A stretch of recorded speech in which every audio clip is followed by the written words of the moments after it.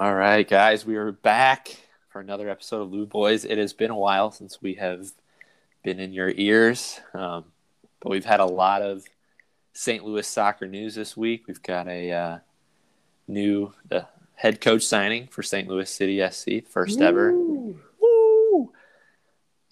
Rumors of their first ever player signing. I don't think we have any official confirmation yet. Still waiting on that. And we have news about a bunch of SLU players and the MLS Super Draft. So that's exciting. Yeah. Well, I'm pumped about this draft, and to be honest, I think the last time I was pumped for an MLS draft was when my buddy Tommy Barlow was in it. So this is unique. Yeah, this is crazy that there were 8 Generation Adidas signings, which is like if you're a college underclassman and you're wanting to come out, you're signed with the league first. It's kind of a special group of people, to come out early. And of the 8 players, we have 3 SLU players. That is insane. Absolutely insane. And the fact that those 3 players are projected to go in the top 20 is amazing. I mean, I can't remember the last time SLU had a player in the top 10 for the draft, and now they have 2. Yeah. It's a very exciting spot for St. Louis to be in, not only because of SLU, but also our Jack Lynn is going there from Notre Dame. He's in the top 15. You've got boys from St. Louis all over this draft, and we're about to start St. Louis City FC here in 2023. What better way to do that than to have some homegrown boys going into the draft that are going to be pickups in a year or 2. Let's go. And you better be taking notes. Yeah, for sure. And just to be clear, since we haven't said the 3 guys, the 3 SLU players signed GA contracts were goalkeeper Patrick Schulte, defender Kip Keller, and forward or winger Isaiah Parker. Schulte and Keller were technically sophomores, but played at SLU 3 seasons. And Isaiah Parker was just a true freshman this year. So true freshman that just kind of like shocks me. Yeah, I can't imagine being a true freshman and then being ready to head to the draft.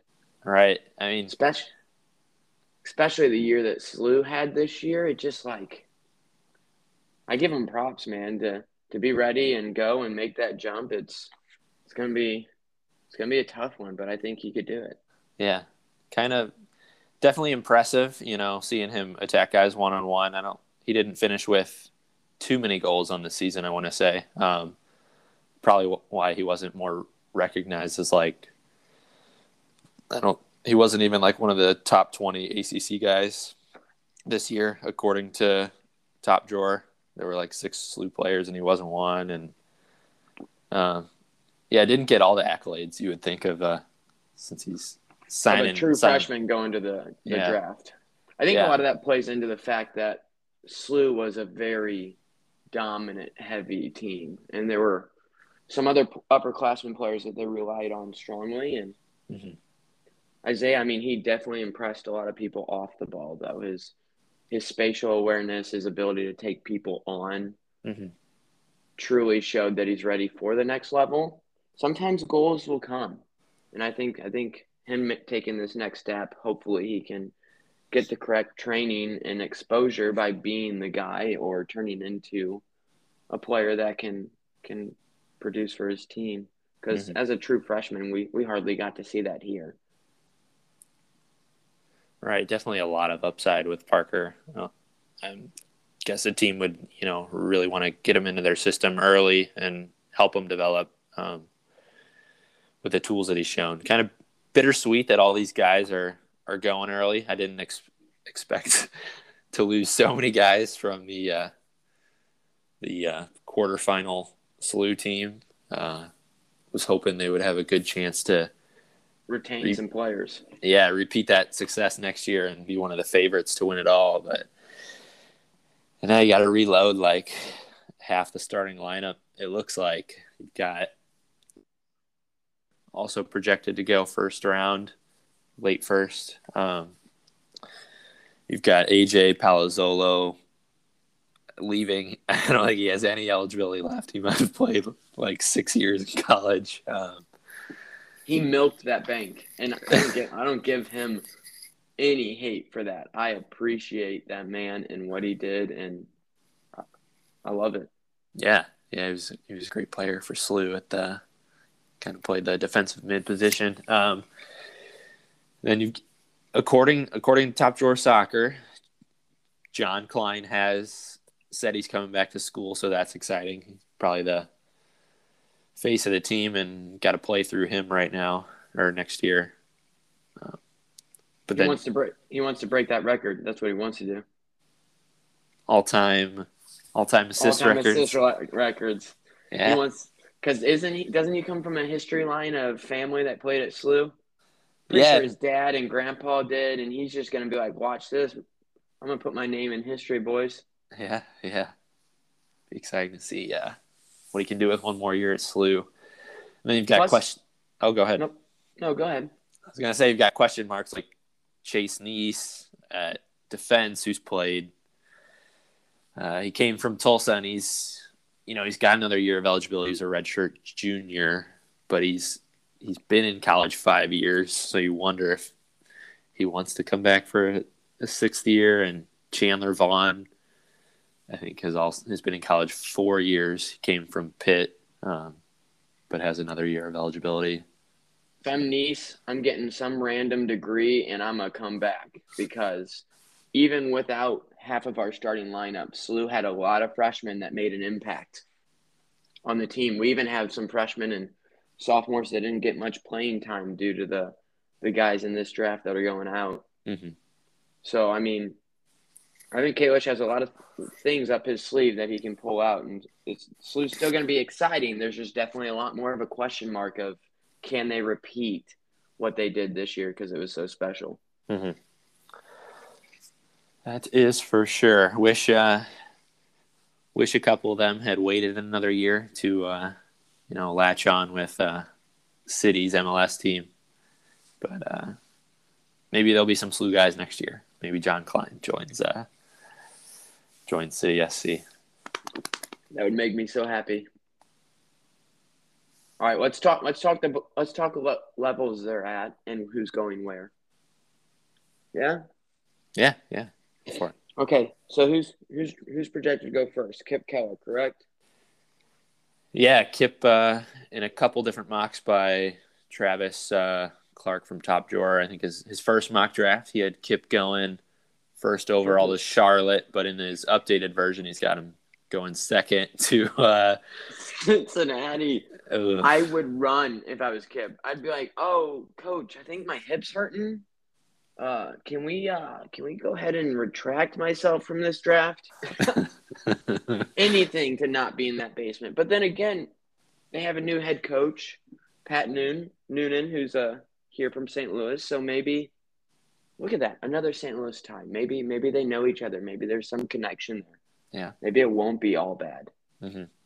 I can't see anything being good coming out of FC Cincinnati, but at least he'll be close for us to be able to go see some games if he makes the first team. Yeah, it'd be a cool stadium to go visit. Mm-hmm. Go see Kip. Brand new. Yeah, that's about the only positive thing. Only upside. Yeah. All right, who's going second for SLU? Yeah, fourth overall, we've got Isaiah Parker going to Houston Dynamo. Another team that's kind of been in the basement for a while here. Isaiah Parker is going to be the face. He is what is going to bring them out of the basement. We can only hope. Yeah. True. Go ahead. I was just going to say I have a hard time probably seeing him, making him. I would think he needs more time to develop, and maybe he's loaned out to, like a USL side for a year or half a year. Houston is king of doing that with their top drafts. I feel like Houston always drafts these players, and then they have nothing to build around them, so they end up loaning them out, and they get stuck in the USL. Mm-hmm. But truthfully, It's exciting that we've got Isaiah Parker as a true freshman going top 5. I think that's amazing. Yeah, it's crazy. I think in Travis Clark's first mock, when he had Keller 1, put in his note for Parker, and I think he had Parker linked to Houston in the previous one as well. He called him like maybe the highest upside pick of anybody in the draft, and he wouldn't be shocked if Parker went first overall. So yeah, that'd be crazy. Yeah. Now Patrick Schulte, goalkeeper, he's projected to go 13th. Yeah. Correct? Which is a little lower than it was in their first mock because they had him in top 5, correct?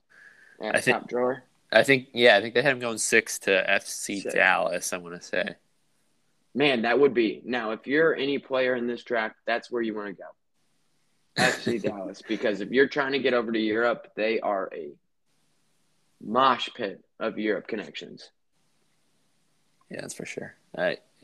Miss Schulte, with him, I mean, I think he's the most ready of any of these guys to, well, maybe Betcher to make an impact right away. But I have a hard time seeing, like an MLS side start a rookie goalkeeper. Yeah, a guy right out of college, start him right away. The nice thing for Schulte is he has some experience playing with the national team. He has some experience with his name being out there. I mean, I personally didn't feel like he got enough love in college as the type of keeper he was. You heard his name somewhat, but he was never truly drooled over. He deserved a little bit more love than what he got. It's probably a factor of, how good our team was, and the defense in front of him didn't give him, so much work. I was surprised he wasn't on any of the All-American teams this year, but he was first team All-ACC, so he has that in his back pocket. Just shows how deep the ACC was for you to be able to get first team ACC and no. Oh, sorry, Atlantic 10, not ACC. Okay. Gotcha. Yeah. And then last up, besides Jacqueline at 17 from St. Louis, which would be sweet. Oh, yes. He's projected to go to Minnesota United, that'd be a pretty fun spot for him, I think. Mm-hmm. They like to play with that one forward up top, so he get tons of love. We got Simon. Simon's next. Simon Betcher, 23rd overall to Colorado Rapids. Personally, I think that is the best spot for him to land. If I was him, I'd be like, man, I am going to chill back here in the back of the first round, and I'm going to go to a team that's on the up. Yeah, finished first overall in the Western Conference last year. They didn't do as well as they wanted in the playoffs, probably. Yeah. I'm pretty sure, did they make it to the second round? Or were they eliminated? I think I'm looking right now. I want to say they got knocked out first round. I want to say. Yeah, so not as deep as they were probably hoping, especially with the talent they have. Well, I guess, second round technically. I think they had a bye in the first round. And then lost their first game. Let's see. But yeah, they no real star players that bag a bunch of goals for them. So that'd be a nice fit for Simon. It's just I feel like he's got all the tools to make an impact right away, which means it's going to put him in a good spot in training and playing with the team. And then he's already going to a team that doesn't really use a whole bunch of superstars.